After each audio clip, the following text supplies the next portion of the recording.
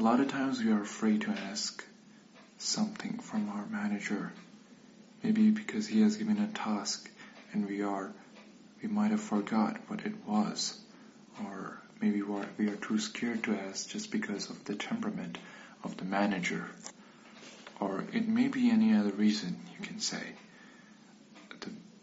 But we are afraid to ask of what he might say. The easiest thing you can do is to ask a question in this regard. For example, if you are a recruitment officer and you try to hire employees and you forgot that whether the guy what we need to hire is of 2 years of experience or 5 years of experience. Now, in this position, when we are confused and we don't want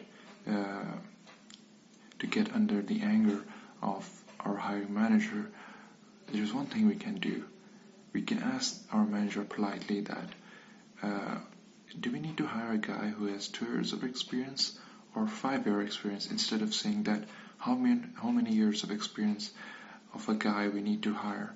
This way you can easily get an answer like a yes or no, like a first or second option, just like that, and that would be easier for the other person to understand as well, and it also be easier for them to communicate them then, because they are managers and they have other parties as well.